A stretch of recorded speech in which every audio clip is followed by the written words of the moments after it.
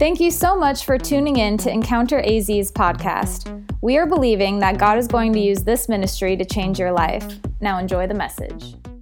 I want to begin a series today that we talked about. We're doing 30 days of prayer. If you haven't seen that on our social media, you can go follow us or like our Facebook page, follow us on Instagram. And every day we're posting videos of our prayer focus for every day. And we're just joining together as a church this month just to commit to pray for different needs and also to pray for our church and our city and our own needs as well. So I want to invite you to come along with us on that. But we're starting a series today about prayer, and it's called Earth to Heaven. Earth to Heaven. And I thought of this name for the series because I remember being a kid, and I was a daydreamer sometimes. Anybody else like that, where people would constantly say to you, Earth to Brent. Earth to Brent. Like, are you here? Where are you? You're not even listening as a teacher or my parents or something like that. And often they wondered, are you even hearing me? And so I think in our prayer life, we can often wonder that about God. Earth to heaven. Like, are you hearing me? Am I even getting through? And so I want to focus on that throughout our series. And the title of my message this morning, if you're taking notes, is Hannah's Drama. Hannah's Drama. We're going to talk about a specific prayer that this woman prayed. I think we can learn a lot about how she prayed and what she used prayer for. So we're going to read some verses in 1 Samuel chapter 1, starting in verse 1. We're going to read 20 verses. Is that all right? You getting your Bible reading in for the day, okay? This is an awesome story, though, so stay with me. It should be on the screen. It says, there was a certain man from Ramathaim, a Zuphite from the hill country of Ephraim, whose name was Elkanah, son of Jeroham, the son of Elihu, the son of Tohu, the son of Zuph, an Ephraimite. Anybody else want to try what I just did there? He had two wives. One was called Hannah, and the other Peninnah. Sorry, it's a mouthful. Peninnah. Peninnah had children, but Hannah had none. Year after year, this man went up from his town to worship and sacrifice to the Lord Almighty at Shiloh, where Hophni and Phinehas, the two sons of Eli, were priests of the Lord. Whenever the day came for Elkanah to sacrifice, he would give portions of the meat to his wife Peninnah and to all her sons and daughters. But to Hannah he gave a double portion because he loved her, and the Lord had closed her womb. Because the Lord had closed Hannah's womb, her rival kept provoking her in order to irritate her. This went on year after year. Whenever Hannah went up to the house of the Lord, her rival provoked her till she wept and would not eat. Her husband Elkanah would say to her, Hannah, why are you weeping? Why don't you eat? Why are you downhearted? Don't I mean more to you than 10 sons?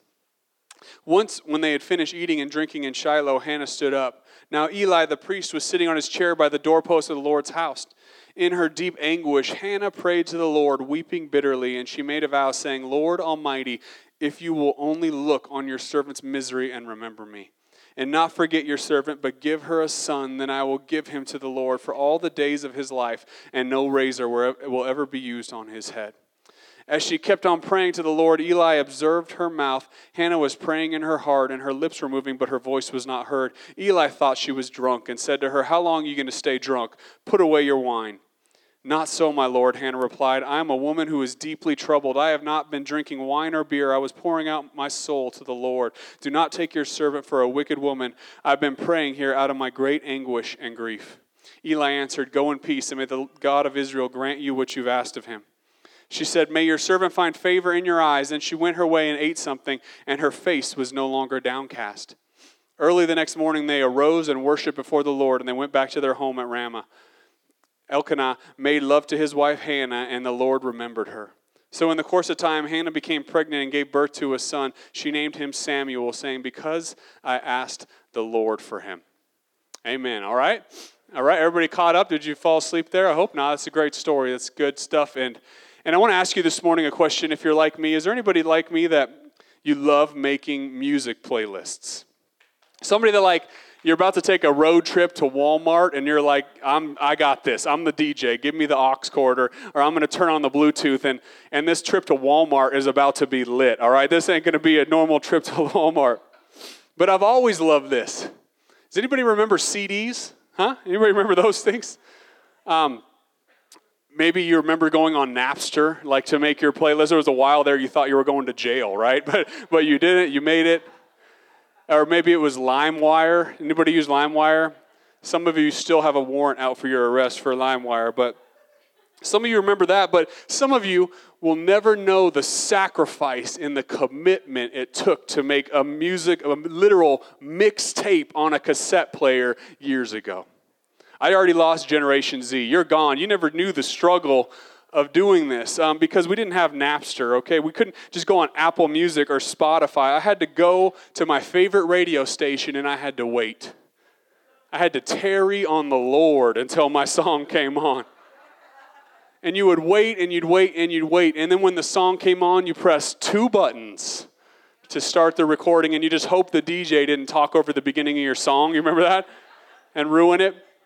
And so we did this to make these mixtapes, and we'd finally be excited when you got it. It was tough, and you had to do all this to make your favorite music. I had a pretty diverse taste in music growing up. This was probably BC, before I had a relationship with Jesus all the way. Okay, and you may not believe it, but I loved like R&B in the 90s. Okay, it was like the golden age of R&B. I know the 60s were probably better, but in the 90s there was some music that I liked, and I still can go back. I can't listen to R&B now, but you remember Jodeci? Anybody? No? How about Casey and JoJo? Baby, baby, baby, baby, baby. No, I can't resist that. Or Boys to Men. Come on, somebody. What about? Oh, you want me to sing? I've already sung "End of the Road" before. How about R. Kelly? Anybody remember R. Kelly? My mind is telling me no. All right, shut up, R. Kelly. I'm just kidding. Not going there. This is church, people. But in the 90s, in Phoenix, where I grew up here, it was all about Power 92. Remember Power 92? And if I was going to get my song, you could do something, and you could call in, and you could request it with the DJ. And me and my friend on Saturdays, we'd sit for like an hour on his waterbed. I'm telling you, you missed a lot. If you're Generation Z, you missed it, okay? It was an interesting time. We'd sit on his waterbed, and we would wait on the phone, and they'd say, hey, we're going to get you on live with the DJ. And we would wait, and we would wait, and we would wait. And the DJ never would pick up the phone.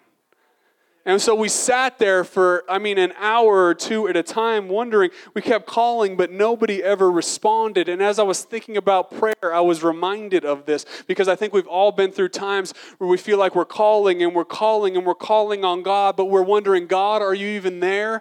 Earth to heaven, are you listening? If you're honest with yourself, have you ever been there? You've been praying and you don't feel like you got an answer from the other side? Because I think Hannah understood this in her time of pain. The Bible says year after year she would go and her husband would worship and they would sacrifice animals, and year after year her rival would provoke her and she would pray year after year. But I want to look at how she responded to not feeling like she was getting through, because if you read the story, you can sense her pain from the beginning of this story. And you could sense that she was praying and not getting through and probably wondering, God, are you even listening? Earth to heaven, can you hear me? Because from the beginning of the story, it's obvious this was drama, okay? This was pain. She was sharing her husband with somebody else. Can I get all the women to say, I don't think so? This is the very first season of Sister Wives, okay? That's what this is. And in the scripture, we see this from time to time. But I need you to know that God never instructed people to take more than one wife. In fact, when they did, it caused drama, okay? But the Bible's honest and it tells the truth. This is what happened at the time. And so just because it's in the Bible, we can't use that to think that, oh, God is okay with this. Trust me, I love my wife. She's enough for me, okay? Can I get an amen? I can't handle another wife. Can I say it that way? In Jesus' name? I went too far. It was not all right.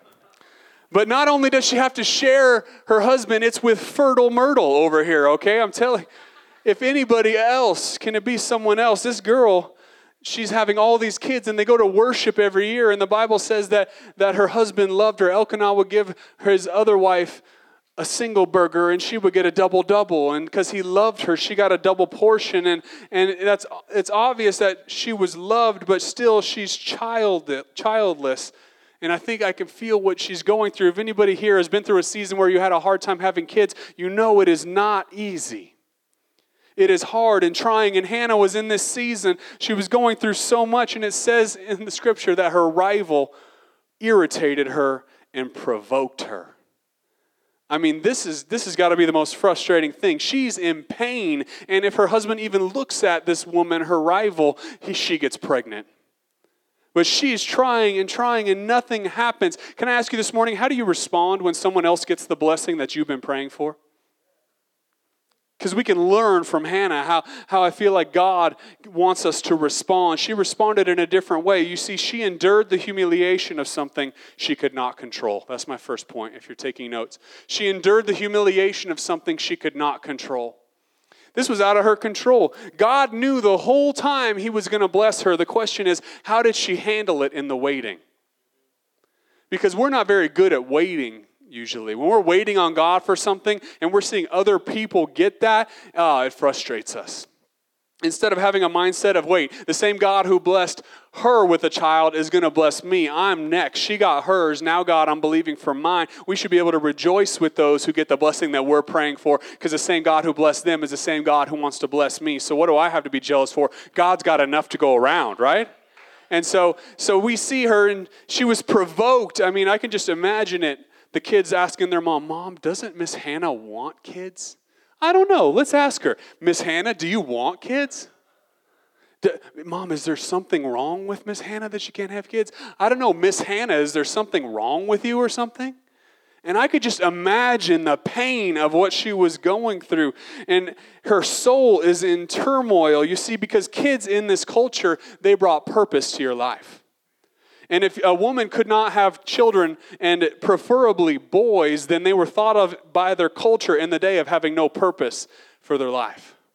Because a woman's purpose in that day was literally to have kids, and preferably boys. In case dad ever died, then the boys could support their mom, because men actually brought all the finances into the home at that time. I know some of you girls are like, I hate this. Stop talking about this. But that's the truth. That's where it was. And so the culture at the time was telling her, you have no purpose. You have no worth. You can't have children. She was hearing the voice of her culture, and then she was hearing another voice who meant well, and that was the voice of her husband saying, aren't I better to you than 10 sons? Isn't my love enough for you? And so we have these two voices speaking into her life, and Hannah doesn't respond to either. But I need you to know this morning, we have these same voices today. There's a voice of a culture saying, if you don't have a family, if you don't have a career, you have no purpose. You have no worth. And we think we gain something from those things. And then we have the other voice that says, hey, build your life on love, because you'll find purpose when you find your soulmate. We hear things that sound good like, you complete me, in the words of Jerry Maguire. And then Disney doesn't make it any better when they say things like, one day my prince will come, and then we'll walk off into the sunset happily ever after. How many of you know when I got married, it wasn't like that? We got home and I thought, oh, this is it. What do we do now? Wait, now we got to live together for the rest of our lives? And I'm telling you, there's something in our culture that says when you find your soulmate, you'll find your purpose. Young people, you believe this subconsciously sometimes without even realizing it. And I'm telling you, you cannot build your life on anything else other than Jesus Christ. The voice of culture is lying. The voice of love is lying. And Jesus is the foundation of everything you need in life. But we have these other two voices. We have these voices that want to tell us that we can build our life on something else. But I'm telling you, anything else you build your life on other than Jesus is sinking sand. And it's going to let you down. And it's not going to fulfill the need that you think that it will. And Hannah, she understood this. She shows wisdom, and she shows this character in her lifestyle we see in the story, because she finds a way to deal with her pain. And it wasn't like many of us deal with our pain. She understood that there was something that God could help her with. She was dealt a hand she didn't like, but she didn't complain about it. She took it to God. How many of you know a complainer? Is there anybody who knows like a chronic complainer? Anybody? If you're not raising your hand, it might be you. So raise your hand real quick. Pastor Brent, I don't complain. Here's how you know if you complain. If you're talking about your issue with no intent on solving your issue, you're just complaining about it. And so if you're talking about your issue with no intent on solving your issue, then you're just complaining. And I get so discouraged when people do nothing but complain. because complaining can't change anything, and and you can't control it, so why complain about it? We don't see Hannah complain about her situation in the story because it's out of her control. Can I tell you something? You can't control what your mom and your dad did, so don't even complain about it. You can't control every circumstance in your life. You can't even change where you are in life, so why complain about it if you can't control it? And Hannah, she didn't. She didn't complain about it. In fact, if you want to complain about something, I'm going to give you something to complain about. Complain about the choices that you've made. Complain about the people that you hang out with. Complain about the mistakes that you made in your life. Complain about yourself instead of other people, because then maybe you can get somewhere, because it's humbling to look deeply at yourself. But we read scriptures like pray without ceasing. And we think that's impossible. But yet we complain without ceasing, right? In fact, if you prayed this month as much as you complain this month, I think we could have a change in your life. I think God could do something. I think He could change your family and your situation if we'd stop complaining about that person and start praying for that person. If we stop complaining about our circumstances and start praying for our circumstances, I think God could do something. Hannah understood this. She didn't complain. She had every right to go to her husband and complain. She had every right to go to her girlfriends and complain. She didn't. She took her desires to God. One thing I love about Hannah, the second point I have here, is she doesn't respond negatively to how she was treated. She doesn't respond negatively to her situation at all. And I think it's important that we celebrate Hannah for what she did not do. I mean, it says she didn't eat and she didn't drink, and during that time she was praying, and her soul was in turmoil. But if it had been me, and this person kept provoking and irritating me year after year after year. Come on, ladies. I know some of you, what you would do if this person kept provoking you, you'd say, that's it. Hold my purse, Pastor Brent. Hold my earrings. This is about to go down because this person will not leave me alone. But she didn't respond that way at all. And I know some of you, if you don't think so, you're lying. I've seen you in traffic. Okay? I know how you handle when you feel like you're not treated correctly, when that person cuts you off. Come on, how many of you admit you're barely saved this morning? Anybody barely saved? Like you would cuss this lady out, right? In Jesus' name, okay? I'm just kidding. Don't do that. I'm just, Holy Spirit, come back. But she didn't use her circumstances to fight back to this woman. She also didn't use her circumstances as an excuse to fall into bad behavior. I love this in verse 12 through 15. As she kept on praying to the Lord, Eli observed her mouth. Hannah was praying in her heart, and her lips were moving, but her voice was not heard. Eli thought she was drunk and said to her, how long are you going to stay drunk? Put away your wine. Not so, my Lord, Hannah replied. I'm a woman who's deeply troubled. I've not been drinking wine or beer. I was pouring out my soul to the Lord. Her circumstances were not used as an excuse to turn to her vices. Come on, if you're honest with yourself, some of you are looking for any excuse to fall back into old ways that it's not your fault. We make an excuse for everything. We make an excuse for our sin and say, Pastor Brent, it's not really what it looks like. You see, this is why it's okay for me to do what the Bible says is wrong. And we make excuses for it. Maybe not your sin. Maybe you make excuses for why you're so negative, and you say, I just got to keep it 100, Pastor Brent. I just got to be honest. I got to be real. And you make excuses for the way you treat people, and you say, I'm just an honest person. I just tell the truth. That's it. Can I tell you, everything you say should be true, but not everything true needs to be said. Sometimes you need to keep your mouth shut and not treat people in a way that you think is justified by their behavior. Or maybe you make excuses for not spending time with God. I just don't like to read. I don't have time. I'm trying, Pastor Brent, but I don't really have time. You see, between all these different things, can I tell you, if we would stop making excuses for ourselves and start making excuses to spend time with God, I think we'd see change in our culture. I think a church would rise up that could change not only your family, but our city. I think God could do something with some people who say, I'm going to start making excuses to get into God's presence, not for not spending time with God. I'm going to start making excuses for holiness and not trying to excuse my unholiness and my unrighteousness before God. Come on, people. Can we get serious and say, you know what? I'm tired of finding a line. The closer I can get to the world, I'm going to say, you know what? I want to see how close I can get to God. I'm going to make excuses to go in that direction and see what He has for me, because I think God, this month of prayer, He's trying to stir us to say, you know what? My circumstances are not an excuse to turn from God. Like Hannah, my circumstances are an excuse to turn to God, the answer for my circumstances. And she spent time with God. And she goes after him years after year, and she processes her pain through prayer. My last point this morning is Hannah never stopped asking or believing God for what she wanted. You know, the scripture tells us in due season we will reap if we don't faint.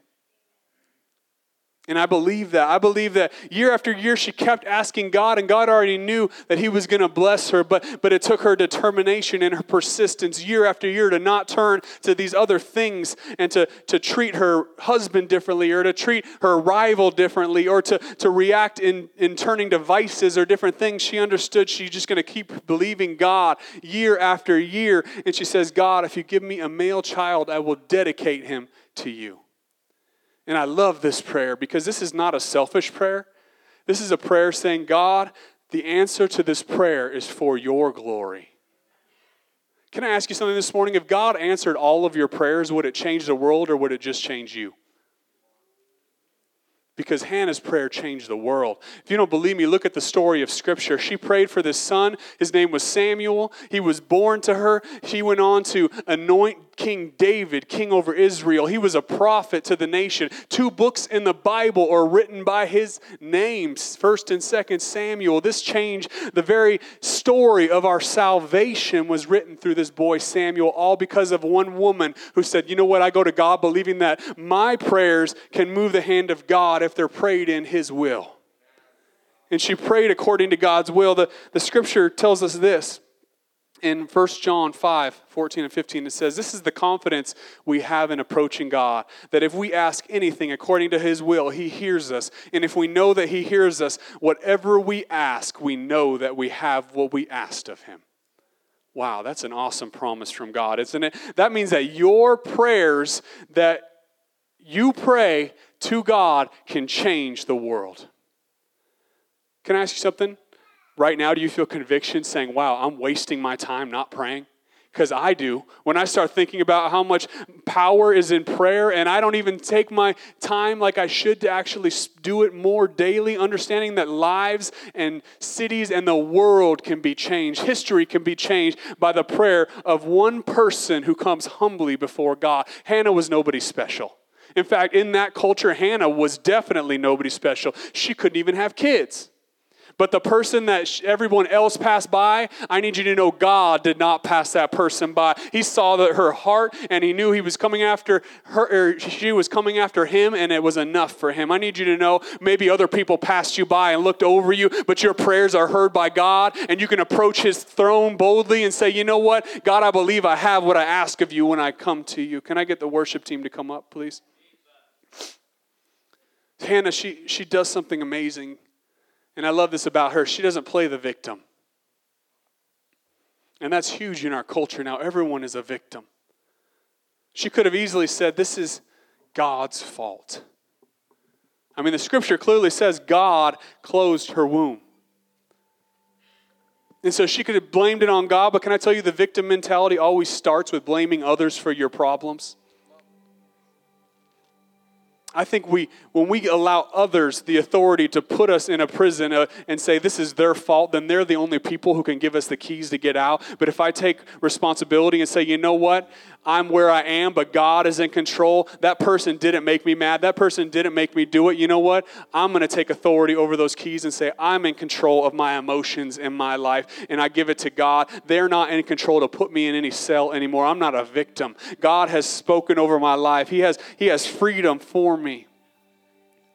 She's not a victim. She doesn't complain about what she's been through. She doesn't talk to everyone about her problems. Man, if we talk to God as much as we talk to people about our problems, I think things could change. She takes her problems to God. She simply takes her desires and pain to God years after years, understanding He's the answer to her need. I need you to know God hears you. You can have an expectancy that God is going to answer your prayers, that He knows you, and even though you've seen other people get the blessing that you are waiting on, keep going after Jesus and letting Him know all your needs and all of your desires, and make sure they're according to His will. Line them up with His will, and He'll answer your prayers, I promise. Last week I was driving in my car. My wife called me, and I had my kids in the back seat. And she didn't know she was on speakerphone, and she was at the store, and she said, hey, I'm going to get the girls those bows that they want for Christmas. I hung up on her like any good dad would right in that moment because she didn't know she was on speakerphone. And I thought maybe they didn't hear it. And so I turned around to peek, and my oldest daughter, Katie, she's 9. She had this big old smile on her face. She's like, well, I said, you're not getting them now. You heard it's over, okay? That's it. But can I tell you, that smile on her face spoke something to me. It means she knows we heard her. And she's expecting something come December. And I need you to know God hears you, and you can live expectantly knowing God has something coming for me. Father, in the name of Jesus, I just declare every word of the scripture is true, Lord. And we believe that every word that we pray to you, we are in relationship with you through your Son, Jesus Christ. And right now, we believe we can come boldly to your throne in every request made to you, Jesus. Every pain poured out to you, Lord, you hear it, God. Like Hannah, we understand that nothing on earth is the answer for our problems. We got to get a hold of heaven. Father, we just believe that you're the only answer for our issue this morning. You know, Hannah, she understood that prayer connects earth to heaven. And in return, like Jesus said, we can see heaven on earth. And some of you, you're here this morning, and like me, calling into that radio station, you've been calling. God, do you even hear me? Earth to heaven. I need you to know this morning that He's not going to leave you on hold forever, that He hears your prayers. Father, we just declare there's power in prayer. We declare that you are the power that we call on this morning. For every family member that we've been crying out for and interceding for, Jesus, we just believe you hear our prayers, and we believe there's a smile rising up in our hearts in expectancy, knowing that you are the answer for every issue. I'm going to close my mouth to people and open my mouth to God. Father, we believe this morning, Jesus, that we have the right and the authority to stand before you for men. And so we just take that authority this morning. Will you stand up to your feet with me? I want to ask you to pray with me for a couple minutes, and I want to ask you if you do something with me this morning. Will you pray to God and just say, God, I'm expecting something. You know my need. You know the need of my family, God, and it's for your glory. You know the need in my finances, the need in my life, Jesus. You know every need that we have, God, and we come to you, Lord, not only for ourselves, but for other people and for your glory. We want to change the world in Jesus' name. I want to encourage you as we begin to worship, do not quit in the waiting. God hears you. He's not finished with you. Will you worship Him with me for a couple minutes and just say, God, I know you hear me. Father, we just declare this morning that you are here with us, Lord. And we're going to take this moment to use our words and pour them out to you in Jesus' name. Come on, worship with me.